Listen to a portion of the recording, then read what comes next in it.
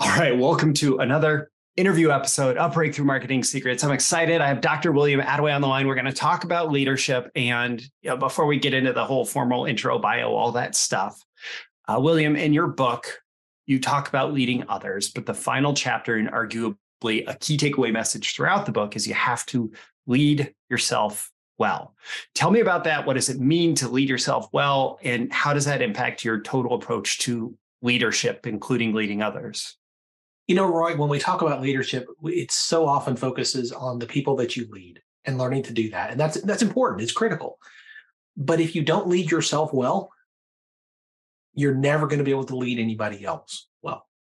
It starts with you. It starts with your mindset. It starts with the systems, the processes, the disciplines that you have in your life. And that's why simple things like getting enough rest, right? The nutrition habits that you have. These things are leading yourself well in so that you can have the energy, the drive, the focus, all the things that matter when it comes to leading other people. But it always, always, always starts with you.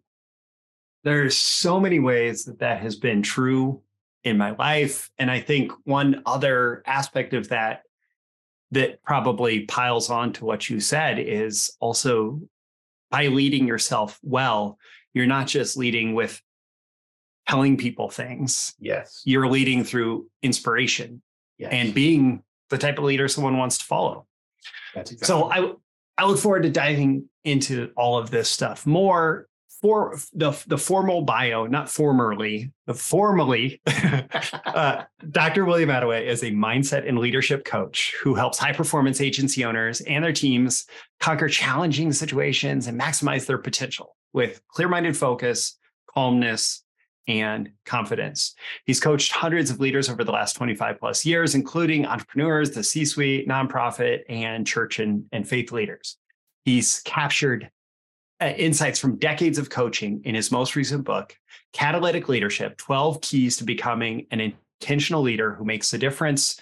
Stay tuned if you want to check that book out. He's also hosts the Catalytic Leadership podcast each week, where he interviews entrepreneurial leaders about the insights and wisdom they have learned so far in their journey. Also encourage you to check that out. Let's get in the first question, because leadership is it is what is the term I'm looking for? It's like a nominalization, right? It's not something that we can grab onto. It's not a physical, I can show you a book. I can show you a book and this is a book and I can point to a book, but leadership is not like that, right? Yeah. So what does leadership mean to you? Leadership, and I love how John Maxwell puts this, leadership simply put is influence. It's nothing more, it's nothing less. When people tell me, well, I'm not really a leader, I smile, and my first response is usually, well, do you have influence with at least one other person walking around on this planet? Yeah.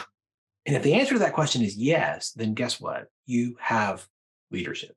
You're a leader, at least with that person. Yeah. Most of us will have influence with more than one person. So we How lead. are you going to use that? Yeah. So we lead in our relationships. We lead like as parents. We lead. Yes. With our significant others, with our friends, with our social groups, we lead, and that's before we even start to talk about any professional or work context. Even if you're an employee, yes, you may lead your boss. Absolutely. You can lead up, right? You can lead laterally. It's not just about your direct reports. Okay. Yeah. And in fact, this is crazy because I'm thinking back, and when you and I talked on your show, which weird time warp, I think won't be live when this one goes live, but people can figure that out, right? When we talked on your show, one of the things we talked about was my very first job in an IT training business and how I became like a member of what we called the Brain Trust. And I became a leader when I had nobody reporting to me. Yes. And so I think a lot of the principles we'll talk about here are going to get into that. And like you said, it starts with personal leadership, and you do these personal leadership growth plans. Mm-hmm. So that's another term where, I have a conception of what that is. But can you tell me what is a personal leadership growth plan? And then like, how does that play into how important is it in developing our leadership? I want you to think for just a second about the business that you started, Roy. Okay. Did you have a plan when you started that business? I did not have a formalized plan. Mm-hmm. And maybe that's part of why it took from 2007 to 2010 to make it a full-time thing. But I did have some plans and some ideas, right? And then I think that through time, the plans have become more formalized. Yes. Yeah. And so since 2010, can you see that you have begun to exercise an intentionality there? And you have for sure and laid out, hey, this is where we are. This is where I want to be. How am I going to get from here to there? Yes. Yes. We know this as business owners. We know this. If you have any leadership in any team or any organization, that's what you do. You define where you are, you define where you want to be, and then you figure out how to get from here to there. Yes. That's a plan. The problem is when we think about a softer skill like leadership, we think, oh, you don't have to be as intentional with that. That just happens. Yeah. I have yet to meet the leader who tells me that they woke up one day and said, oh, wow, I'm a fully mature, developed leader with all the skills that I need. I don't know how that happened. I didn't mean for that to happen, but here I am. It doesn't work that way. You have to have a plan. Now, that plan could be around developing skills that you don't have yet or that need to be developed further. It could be about the networking that you need to do so that you can surround yourself with people who are farther down the road than you are, so you can learn from them. Somebody that you can ask the questions of to help you avoid some of the ditches that they might have hit so that you don't have to. It could be the intentional learning experiences that you're going to expose yourself to. The workshops, the seminars, the conferences, the books, the podcasts. All of these things are components of a plan. But if you do not plan, if you have no plan, I'll remind you of the old adage, it's tried but true, right? Failing to plan is planning to fail. Yes. So as you're considering this plan, as you're thinking how you would structure this plan, like if I'm following along with your approach, what is that going to look like? Maybe an example or two on an individual basis of what maybe someone who feels like they're just getting into leadership versus someone who's much deeper into their growth journey as a leader. I work a lot with younger leaders, and they're exactly what you're describing. They don't know often exactly what they don't know. Yeah. And so they say, hey, I need somebody that's going to help guide me and help me understand what I don't even know I need to work on yet.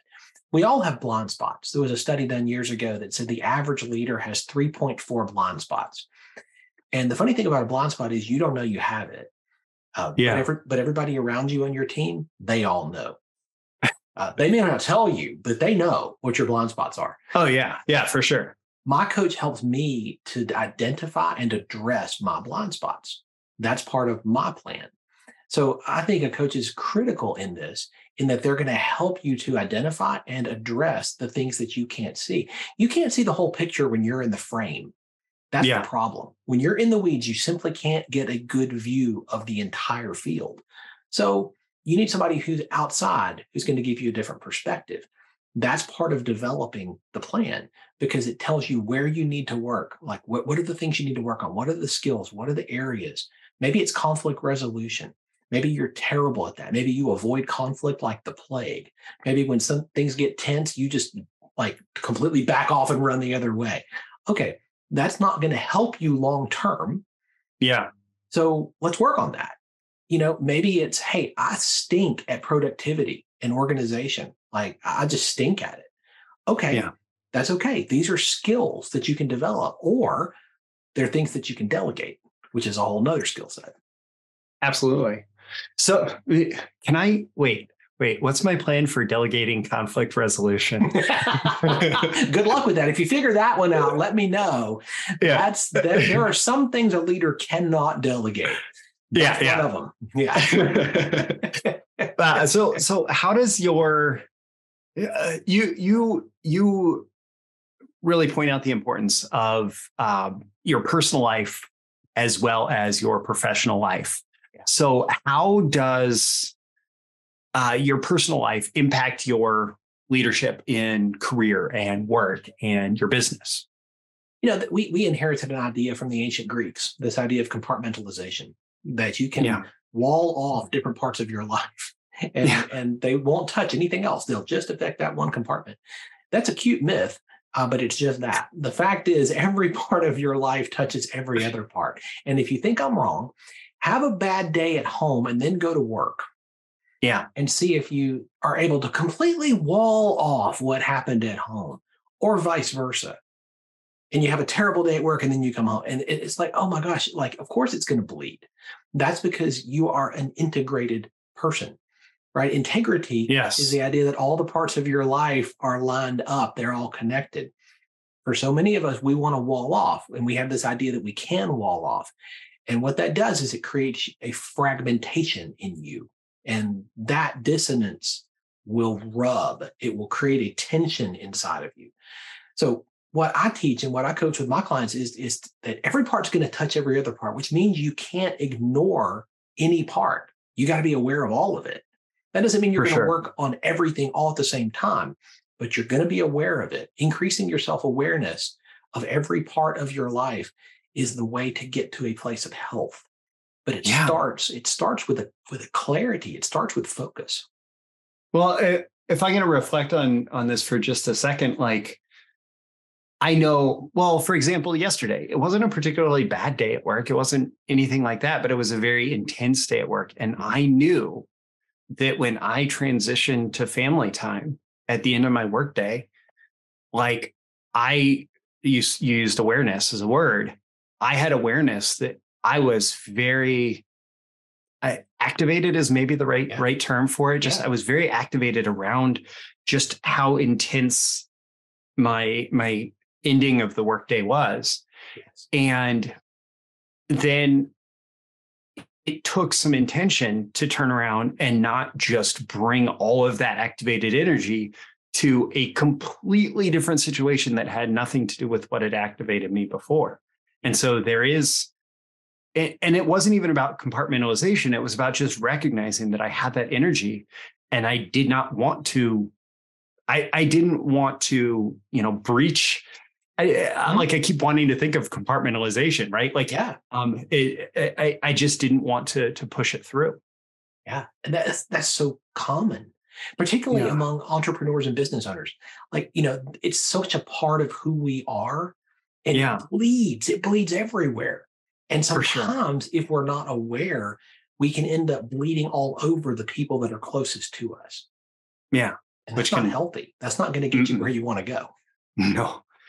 So here's another personal thing. And you mentioned this in your notes, and I only want to talk about whatever you're comfortable with, but I understand that your older daughter went through a cancer diagnosis, and that's a huge moment in any family's life, any member. And I think, God, I can't imagine what that's like as a parent.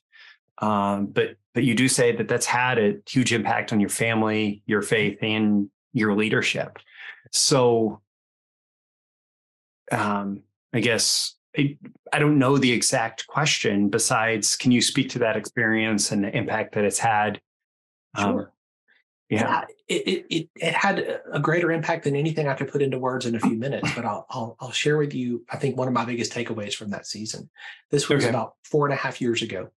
And my older daughter at the time was 14 years old, and she started having headaches, and we thought, well, maybe she's developing migraines. I've had migraines since I was about her age. And so we thought maybe that's what this is. So you go to the doctor and, they do the things and give you the medicine, and didn't help. And so we kept going back and like, what's going on here? And ultimately they ended up doing an MRI and discovered that she had a brain tumor on the back right side of her brain. And there's no family medical history record. I mean, nothing of this thing.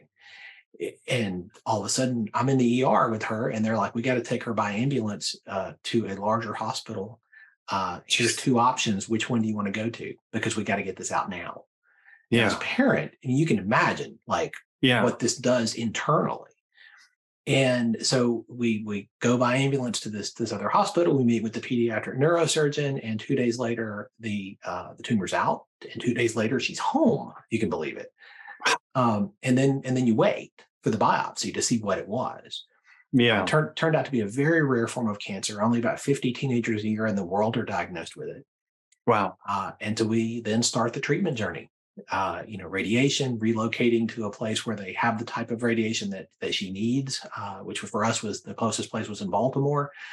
So living out of the Ronald McDonald House, and the whole bit, like our world was just upended for months.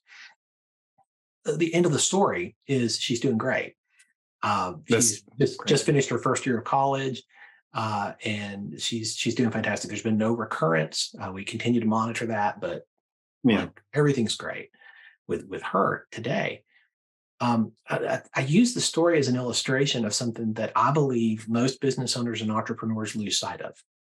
Okay. We get so focused, we get so intent on building what we're doing because it matters, and it does. What we do is we make a difference, right? Through what we do, no matter what you do, whether you're an entrepreneur, an agency owner, a leader, a team leader, whatever you're doing, you're making a difference.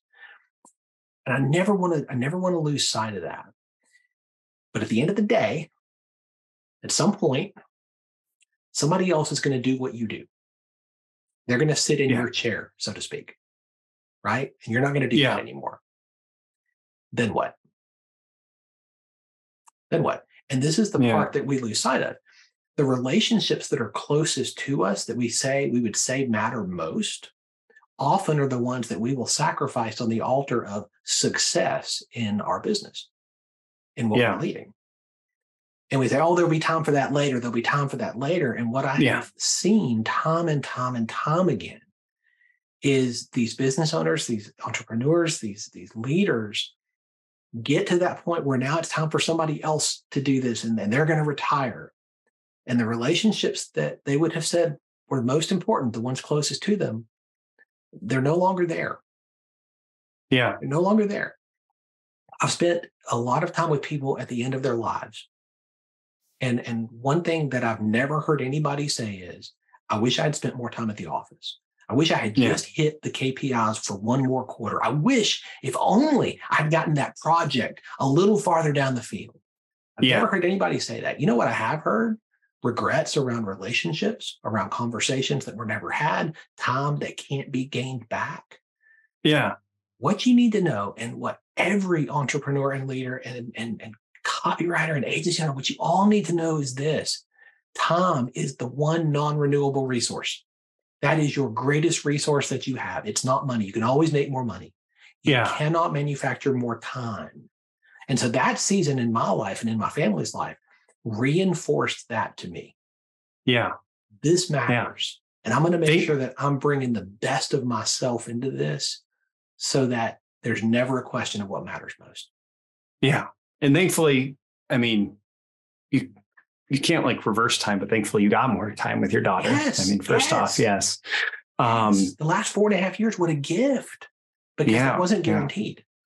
For sure. If this had been 100 years ago, like that's it. Yeah. Yeah. And that goes, I mean, this has come up in so many wisdom traditions and so on, but Stoicism is one that I've studied, and they have the whole memento mori, which is remember you will die. And that's not a negative thing. Like that's actually a very positive thing. It's about appreciating the moment. Funny, there's this new Arnold Schwarzenegger show on Netflix called FUBAR. And it is not like, the highest writing or anything of like, not the greatest acting or anything, but it's kind of fun. And actually that's one of the major themes is like, he's dealing with a situation where his work has taken him and he has missed so many years, and so many relationships have struggled as a result. And so part of the story is him kind of trying to make that up, but he was telling someone else, there's no such thing as or quality time is not what's important. Quantity time is, because it's all of those little moments where you're there to say goodnight. You're there to like do this and that. And yes, quality time is important, but it does not make up for the quantity time if you're pushing yourself to work 70 hours a week so you can hit the KPIs, so you can do whatever. And so it's about balancing that. Absolutely. And you talk a lot about priorities in what you do, or priority, right? The priority, right? Yes. I think that's important in this conversation, because as the leader, as the business owner, the entrepreneur, even if you're just a team leader, you are setting what is most important, and you are modeling what is most important. Yes. And people are going to follow what you do more than what you say. That's one of those things. Like if I have somebody who has a family situation or has a personal situation where, or like a health situation, some people really push themselves, especially with remote work, really push themselves to work, even when they're feeling terrible. It's like, get some rest. Yes. Get some rest. Go deal with your situation, because I also do that for myself too, right? Like I have structured my business and my life in such a way that I've been actually since 2010, when I stopped working a full-time job, working in somebody else's office, I've structured my entire business around, being there for picking my kids up some days of the week from school, dropping them off some days a week, being around for sports activities and things like that. Yeah. Yes. So let's transition to some of the things that kind of fit more under the traditional umbrella of leadership, right? Yeah. I want to talk, because one of the key moments in especially business leadership is hiring somebody, bringing people onto your team, right? So how do you learn if a candidate is a right fit for your team? Like you say, okay, I need someone we could use copywriting as an example. We need to add a copywriter to our team. Mm-hmm. So there's capability, but there's also other factors. So what are your recommendations around that? I think the hiring process can be one of the most deceptive things that we do. And I say that with no malicious intent on anybody's part. Yeah. But everybody's putting their best foot forward, right? The company or the team wants you to see how wonderful this is to work here and how great it is. And, this is just fantastic. It's just delightful all the time. And the candidate wants you to say, oh, hey, I'm the best person you were ever going to have for this role. You would never regret hiring me. And everybody's bringing their best foot forward. And then you match, and then it's like a marriage, and all of a sudden you wake up and you're married, and you're like, wait a minute, you do what? You think what? You're what? Whoa. Yeah. This is a challenge when it comes to hiring. Yeah. How do you know what you need to know before you get into that situation where you're like, I've got serious buyer's remorse here. This is not what I wanted. For sure. There's 5 C's that I look at when I'm looking at a team member. And this is what I tell my clients that I'm coaching. Like, look at these 5 C's, because they used to be 3 C's. And I've learned over time, there's 2 more that I needed to add. So now there's 5. We'll see in 10 years how many there are. But today there's 5. Right. The first one is competency. Competency matters. This is like the admission ticket to get in the door. I need you to be a copywriter. That means you need to be able to write copy. I mean, that's just a simple thing, right? You need to do this at a certain level where you're going to meet minimum expectations at minimum. Yes. Right? That's one. But that's not the very first thing that matters most to me is the competency. The first thing that matters most is your character. Your character is critical. I need to know that you're going to do what you say you're going to do when you say you're going to do it. That type of integrity in your words and your actions, between your words and your actions, that matters as much or more than what you're going to end up producing. Yeah, I mean, that sounds counterintuitive, but character is something that is either there or it's not. Yes. And this is why reference checks matter. My kids in their school, they're actually teaching them, this is tight and I'll keep it tight. They're teaching them that integrity is behaving when nobody's looking the same way that you would behave when under supervision. Yes. And that becomes character, right? Yes. And Yeah, perfect. Okay, so we have competency, we have character. Yeah. The third thing I'm going to look at is commitment. I want to know that somebody's going to be committed to our team, our company, our organization, our mission for a bit. Now, I'm not saying I want you to be here for the next 40 years. That's not realistic. But I do need to know that next week, somebody's not going to offer you $10,000 more dollars, or another buck an hour or whatever, and you run down the street. Like, there needs to be a certain level of commitment that you're going to be here for a season. Everything is for a season. And the learning to talk in terms of seasons was one of the healthiest things I ever did. I used to think, hey, this person's going to join our team and they'll be with us for the run. Yeah. They're with us for a season. Everybody has seasons. And let's think that way as leaders. It's so much healthier, right? So you got I like that. You got competency, right? You got commitment. The fourth one is chemistry. Chemistry. Do you have chemistry with the rest of the team? And do you have chemistry with me? Here's the thing. We're going to spend some time together. We're going to work together. And if our team does not have chemistry with one another, and I'm talking in a healthy way, it's going to become evident in our work product. It's going to become evident in our meetings. It's going to become evident in our relationships. That matters. Now, you can take that and you can take it in unhealthy directions. And that's not where I'm going with this. I just want there to be a sense where we enjoy spending time together. That's important. If this is why I include our team in hiring interviews. It's not just like I include the team. They're a part of the process.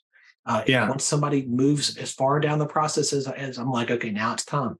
They come in, they meet with the team, because then you get the benefit of what everybody else on your team is going to see and the questions they're going to ask and things that they hear that you might not see or hear. For sure. And I think there's a couple of layers of chemistry here. So for one, there's just like, hey, do we enjoy spending time together, right? Right. The other thing that I think is worth paying attention to, and for me, this is as much like when I think of like, we could flip this around, hiring clients as getting hired by, right? One of the things that I figured out, through some trial and error, is that a key element of chemistry for me is direct response orientation, right? Yeah. And so, and this falls like, I don't know if you're familiar with the Dilts logical levels of change from Robert Dilts. No. He talks about, I don't want to go too deep into an explanation of this, but we can change like what environment we're in, but it doesn't fundamentally change who we are as a person. Yes. And there's things like behavior, which is a little bit deeper, capabilities and skills is a little bit deeper, beliefs and values is a little bit deeper, identity is a little bit deeper than that. Yeah.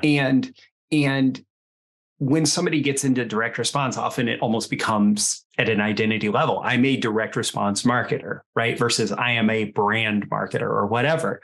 And there are we have way fewer identity statements than, for example, behaviors, right? Or capabilities. Yeah. But when we're looking for chemistry, there is, hey, do we like to hang out together? But in a lot of teams, in a lot of cases, it's more like, do we share an identity statement, right? Yes. And so in some organizations that might be faith. In some organizations, it might be direct response. In some organizations, it might be something else entirely. But yeah. Bingo. And I think that leads nicely into the next C, the last C, which is culture. Yes. Every team, every business, every organization has culture. You either have a culture that you have been purposeful and intentional about, that you guard, that you protect, and you're focused on, or you have a culture that you did not mean to have. But either way, you have a culture. For sure. Once you've identified it, and you say, this is who we want to be, this is where we're going to move forward together. We're all on the same page in this thing with this identity. Yes. Now you have something to measure hires against, candidates against, and say, do you share our culture? Is this as important to you as it is to us? Because we're not going to change. Like this matters to us. This is a big deal. If you want to be a part of this, we want to make sure this is important to you too. Yes, for sure. That's excellent. Okay. at the risk of, I feel like that conversation could actually continue for the next hour. At the risk of, yeah, 5 C's are important. I mean, for me, that's the benchmark. That's the report card that I'm measuring every candidate against. I'm doing a hire right now. And I was just yesterday going through this process, like thinking through, okay, are they hitting on all cylinders on all 5 of these? And often somebody will hit 4 and not 5. Yeah. That's a no. It's just a no. There's no other way to say it, because if you bring them in and you say, well, maybe they'll get there, maybe that's like somebody who's going to get married to somebody. And they're like, well, once we get married, they'll change. Yeah. Good luck with that. Well, yeah, I'm thinking, okay, if they don't have the competency, I'm not going to hire them. Right. If they don't have the character, I'm not going to hire them. And all the other things could be right. If they don't have the commitment, okay, you want to be here for what? The next 30 days? Right. No. Now, it's a little bit different than saying like, okay, we have this 90-day period where it's an opportunity to see if it's a fit, and we're both going to make a decision at the end of the 90 days, which I really recommend for any kind of ongoing relationship. If we don't have chemistry, like, okay, no. And if their culture, especially if there's some some major conflict or something, like I ended up stopping working with someone just because they really, even though they were one of the most skilled marketers that I will ever meet in my entire life, they had complete disdain for the people that they were selling to. Oh. And they were incredibly effective at selling to them. But for me, it was like it made me feel sick to my stomach when they talked about their customer base. And I was like, oh, so culture fit? No, yeah. So you mentioned measurement and evaluation, right? Yeah. So talk to me about evaluation and measurement in leadership. What are some approaches to evaluation in leadership? So there's this sense that experience is what makes you better. Yeah. And Roy, I think that's completely wrong. Okay. I don't think experience makes you any better at all. I think evaluated experience is what makes you better. You can have somebody who's been doing the same job for 12 years and has never evaluated it, has never been evaluated, and they're doing it exactly the same way they were doing it 12 years ago. Yes. They're no better. That's not excellence, right? Evaluated experience is how you get better. Well, how do you evaluate as the leader? The days of the annual review, I hope, are over in most places. I think that is one of the most antiquated and ineffective ways of measuring and evaluating. Once a year, I'm going to try to remember all the things you did right and all the things you did wrong, and I'm going to try to put them all on paper and go over them with you. And for most of you, it's the first time you're ever going to hear about any of this. Give me a break. Like, could there be a more ineffective way to evaluate and measure performance? For me, evaluation happens weekly. Okay. And that feels weird at first, maybe. But I draw so much of this from the work of David Allen in his book, Getting Things Done, which was a revolutionary book for me when I first read this almost 20 years ago. His model of a weekly review where you're thinking back over the previous week and you're looking through your calendar, you're going through your appointments, the conversations, the projects, what you've done, and you ask 3 questions. What went right? I'm going to start there. I'm going to celebrate the wins. And this is so often what business owners and entrepreneurs never do. We do not stop and celebrate our wins. Okay. That's a huge mindset shift that you can make today.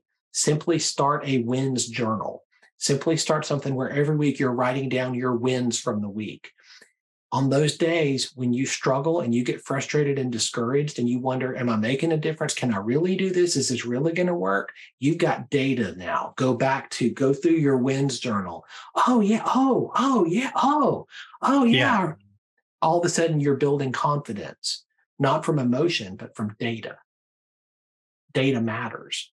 So what went right this week? You're building that. You're learning to identify what you want more of. You're focusing on what you want more of. What went right? What went wrong? What didn't go the way I expected? Like, where did I screw up? Where did we screw up? Call it out, identify it. You got to be honest about that. And the last question, how would I do it different next time? How would I make it better? That's where you're processing from the previous week. and you're processing what you learned. If you skip that evaluative step, what happens is you're going to move into the next week and the next week and the next month and the next year, and you're going to keep circling the same drains. You're going to keep making the same mistakes again and again because you never processed it. You never processed through, how would I do it different next time? When you stop and do that every week, the next time you're in a similar situation, you've processed this. You know what you would do different, and you begin to change your course. This is why evaluation matters so much. This is why I say for my clients, like, this is a non-negotiable. You have to do a weekly review because that's how you get better. Yeah.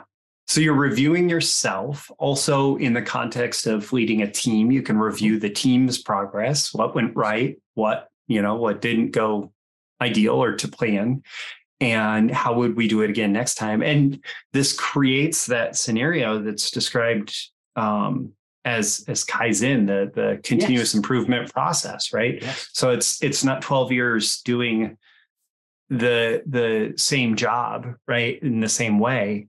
It's and actually this going back to when I started Breakthrough Marketing Secrets, on the front page of the site, I have this video that explains a concept from one of my mentors that talks about the power of compound interest on personal improvement. And it starts at 1% per week. If you just aim for getting 1% better at what you do per week, the first year it's not 52% better because of compound interest. It's like 68%. And the second year, I think it's like 181% instead of 104. And then the numbers get ridiculous. But this comes from someone who really did become one of the greatest of all time at copywriting over the course of a 40-year career. 1% a week becomes like, I think it's like 97 billion% improvement, which seems like, okay, how do we measure that? But at the same time, like, that approach is going to make you better. Yes. One of the things, leadership itself and the impact that we have as leaders, like, that can feel intangible, right? Yeah, sure. So flipping the evaluation and measurement towards ourselves as leaders, like, how can we measure that? It does feel intangible. And I get that. And often that's a little bit of the pushback that I get when people are like, oh, you coach in mindset and leadership. Well, you can't measure those things. Okay, well, I get why you say that. I think you're wrong. You absolutely can. We measure what matters in our lives. And if you think I'm wrong, I want you to imagine you just continue to write checks out of your checking account without ever checking your balance. Let me know how that goes. Okay. You measure what matters, right? Yeah. Imagine saying you're going to continue to make appointments without ever looking at your calendar. Let me know how that goes. You measure what matters. Does leadership matter? Well, we know that it does. We know leadership can be the silver bullet. We know that a leader who moves from simply being mediocre to being a great leader that can make such a dramatic difference on the bottom line of any business. Yeah. Simply by developing that leader's potential into performance. We know that. Yes. Okay. Then how do we measure it? Okay. Well, you define where you are. You define where you want to be. And you get as specific as you possibly can. For each one of the clients that I coach, we create a dashboard for that client. And on that dashboard, we have areas that we're going to be working on during our time together, during the contracted time that we have with this client. And at any given moment, that client can go to that dashboard and they can see where they started, where they were, and they can see the progressive steps that we have implemented in their journey so that they know that they are moving. There is never a question, is there any movement? Have we done anything? Because so often stuff that's going on inside of us, we don't see. You can't read the label when you're in the bottle. Yeah. You need an external dashboard. And that's what we provide. Like, we provide that for each one of our clients so that they can see, oh, okay, I wanted to get better in this area. This was a focus area. And we've done this, and we've done this, and we've done this, and we've developed this, and we've studied this, and we've worked on this. Okay, yeah. Am I where I wanted to be? Wow, yeah. Yeah, I didn't realize that. It didn't feel like there's been a change, but what does the data say? Yeah. Here it is. You measure what matters. That's excellent. That's excellent. So Here's another, like, it's great that you mentioned David Allen, because this idea that I had for talking about this next question, you'll get the David Allen connection. So it's nice to have a job that has a finish line, like a project that you finish, and you defined deliverables and you create those deliverables and it's done, right? You actually make a widget, right? And it reaches the end of the assembly line and there's my finished widget, right? Yep. Leadership isn't like that. No. Even if we want it to be, if we think that it should be like that and we operate from that assumption that, leading this team should be like, I led it, we got to the finish line, and now the team is like the thing, right? Yeah. But then there's a drift towards mediocrity from resting on our laurels, from taking that approach. So how do you avoid that drift as a leader? Intentionality is the single word answer to that. You have to be intentional. Okay. The tendency of any person, any leader, any team, any organization, the tendency is over time to settle into a drift. And it's not, again, out of malicious intent. When you first start a new project or you first start a new job, typically you're in learning mode and you're having to learn a lot of things and I got to get this right. But at some point, you're like, okay, I think I got this. And you're no longer in that mode where you're learning and listening and you're hyper aware of everything around you. All of a sudden now you're beginning to coast a little bit. Yeah. You never ever coast or drift into excellence. You always drift into mediocrity 100% of the time. Okay, so knowing that, you've got to be intentional. You got to be purposeful in this. If I know there's never a point at which I'm going to stop leading my team, we're going to get to the finish line. There's no finish line. Okay, well, how can I be intentional about this? What does that look like? For me, that looks like that I'm going to have weekly meetings with each one of my direct reports. We're going to talk through what's going on. We're going to do evaluation together. What went right last week? What are you struggling with? What are the things that I can help you with? What do you need most right now? I'm going to know what their goals and their dreams are, because I think one of the highest callings of a leader is to help lift up the people that they lead to achieve the dreams that are in their hearts.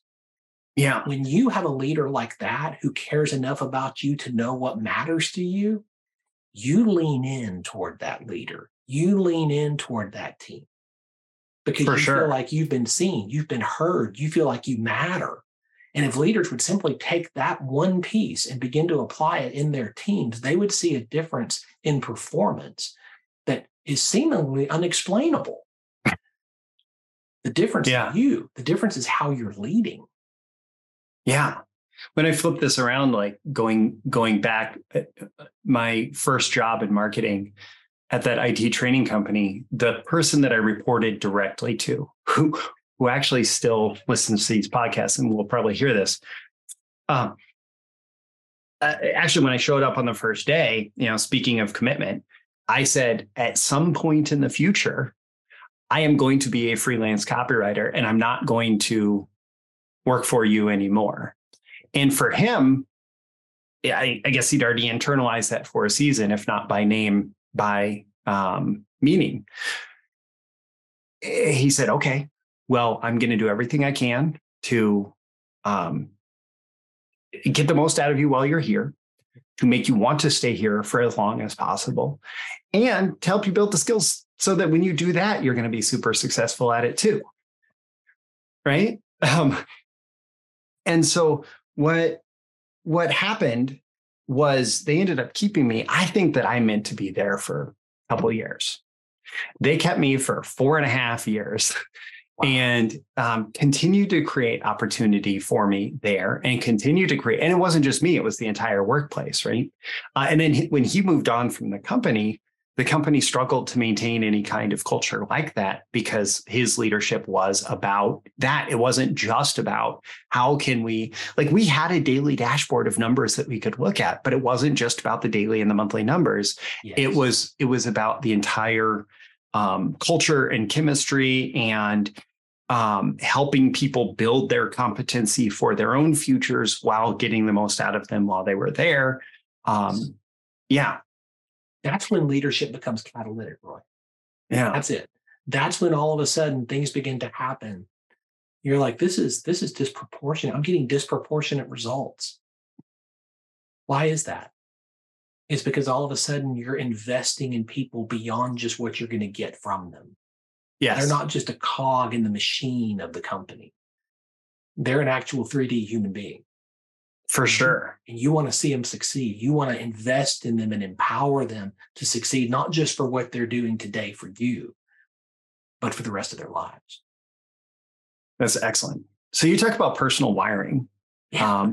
You say discover your wiring as chapter 2 of your book. Yeah. How does personal wiring impact your leadership? When somebody steps into a leadership role, most often they begin, and I certainly started this way, by copying leaders that they admire, leaders that they've worked for, leaders that they respect or they've seen from afar, and they begin to copy things about them that they think that's what a leader looks like. Makes sense. We all do that at the beginning of our journey. Yeah. The problem is when we stay there, because what's going to happen over time is that you're just going to end up becoming a bad copy of a great leader. You have to learn to lead according to your wiring, not theirs. Yeah. And everybody has a little bit different wiring. I use assessments like the DISC and the Working Genius assessment. Both of these will help me to begin to build a framework model of wiring for a leader that I'm going to work with. And as we look at this and we say, okay, the simple things that we all know from the Myers-Briggs, are you introverted or extroverted? We understand some things like that. But if you are an introverted leader like I am, I couldn't be any farther on the introverted side of the scale. If you take somebody who is there and you say, okay, now if you're going to lead, you have to lead like an extrovert. What's going to happen? We know what's going to happen. They're going to burn out. They're going to flame out over time because they're operating outside of their wiring. That's not how they're wired. You can't do that to somebody. That's not the best. What's the best is understanding how they are wired and then learning how to lead, how to influence from there. Using the gifts and the skills and the passions and the talents and the experiences that you have according to your wiring. That's what I work with leaders on, to discover that and learn to lead from there. And so it's not so much about installing William's system or Roy's system or whatever. It's about recognizing, okay, William, and this is one of the things I like to teach from a place of principles and strategy above techniques and tactics, because if you figure out, okay, Roy has this system that worked and here's the principle behind it, and William has this system that worked and here's the principle behind it, and this leader has this system that worked and here's the principle, and go through, then you can adapt, especially the principles, towards your own unique wiring, right? And then say, okay, I love this, but it doesn't work exactly like they say because I'm not them. Yes, right? Exactly. And so I'm going to change it. And here's how, my version that's, 10% different works perfectly for me. Yeah. Right. And it's the same outcome, same goal, a slightly different approach. Right. That's exactly cool. I want to talk about one last question here. Mm-hmm. You talk about being a conduit and not just a reservoir of what you've experienced and learned from others. So what does that mean? And how do you do that? How does that influence your leadership? Mm. I think that it's a choice that each one of us has that we make every day. You have experiences, Roy. You have things that have happened in your life up to this point. You have things that you've learned from other people, things that you've learned from books, from podcasts, from speeches that you've heard, things that people have poured into and invested in you, right? Yes. You are the sum of all of that. That brings you to the point where you are today with the expertise that you have. And the question is, are you just going to be a reservoir of all of that?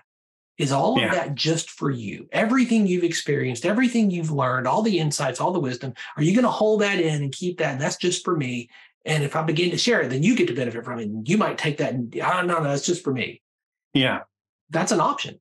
That's reservoir. I believe there's a better way. When you move into being a conduit, that means you understand that there's no such thing as an experience in your life that is wasted. There's no such thing as an experience in your life that is just for you. There's no insight or wisdom that you learn or gain from someone else or from your own journey that's just for you. Yeah. You begin to learn that you can be a conduit of that and share those with other people to help them where they are. When you begin to adopt that model, all of a sudden you're adding value to people. And it's not because of anything you're going to get out of it. Yeah. It's for their benefit.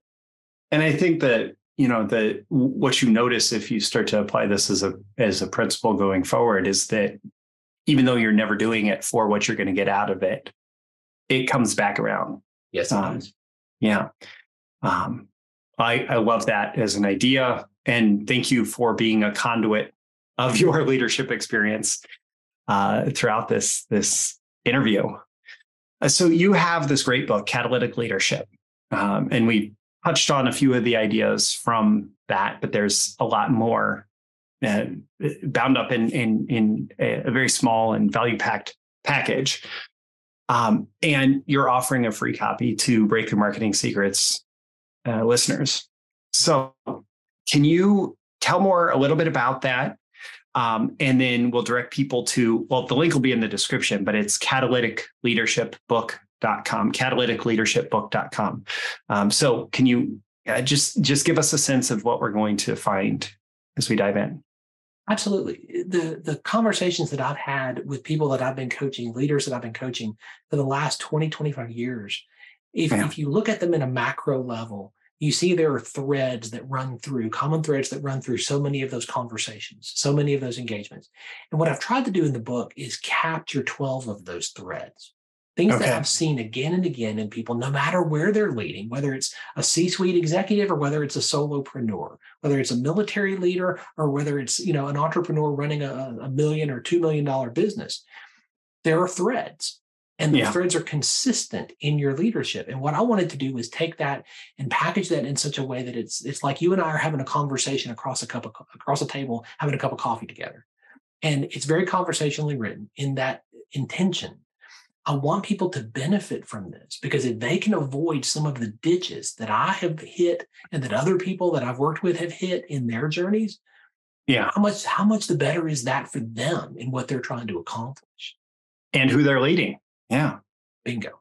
Yeah. So you set aside a few free copies and you've paid for them. So all that people have to do is cover the cost of shipping, and you'll mail the book out to them. That is assuming that they're in the US. Based on shipping charges, you do also offer a digital copy for international folks, listeners, viewers, whatever. So that's at catalyticleadershipbook.com. Again, always the best thing to do is just open up the description and tap it or click that link to catalyticleadershipbook.com to get your free copy. Dr. William Attaway, thank you so much for being on Breakthrough Marketing Secrets for this interview and being that conduit for your leadership, wisdom, and experience. Roy, it's been an honor to be here. Truly. I've so enjoyed the conversation. Thank you for having me on. Yeah, absolutely. And to everyone who has watched or listened, I want you to share one big takeaway, one action item. You can leave a comment with this episode or just let me know, what are you going to do as a result of this episode? I'm Roy Furr. This is Breakthrough Marketing Secrets. Always appreciate you. And I'll catch you again in the next episode. I'll see you soon. Thank you once again for tuning in to this daily episode of Breakthrough Marketing Secrets. Remember, check out the links with this episode for even more value. Now make sure you like, comment, share, subscribe, and engage in every way you can to keep this show going and growing and delivering daily value to you. I'll catch you soon for your next big breakthrough.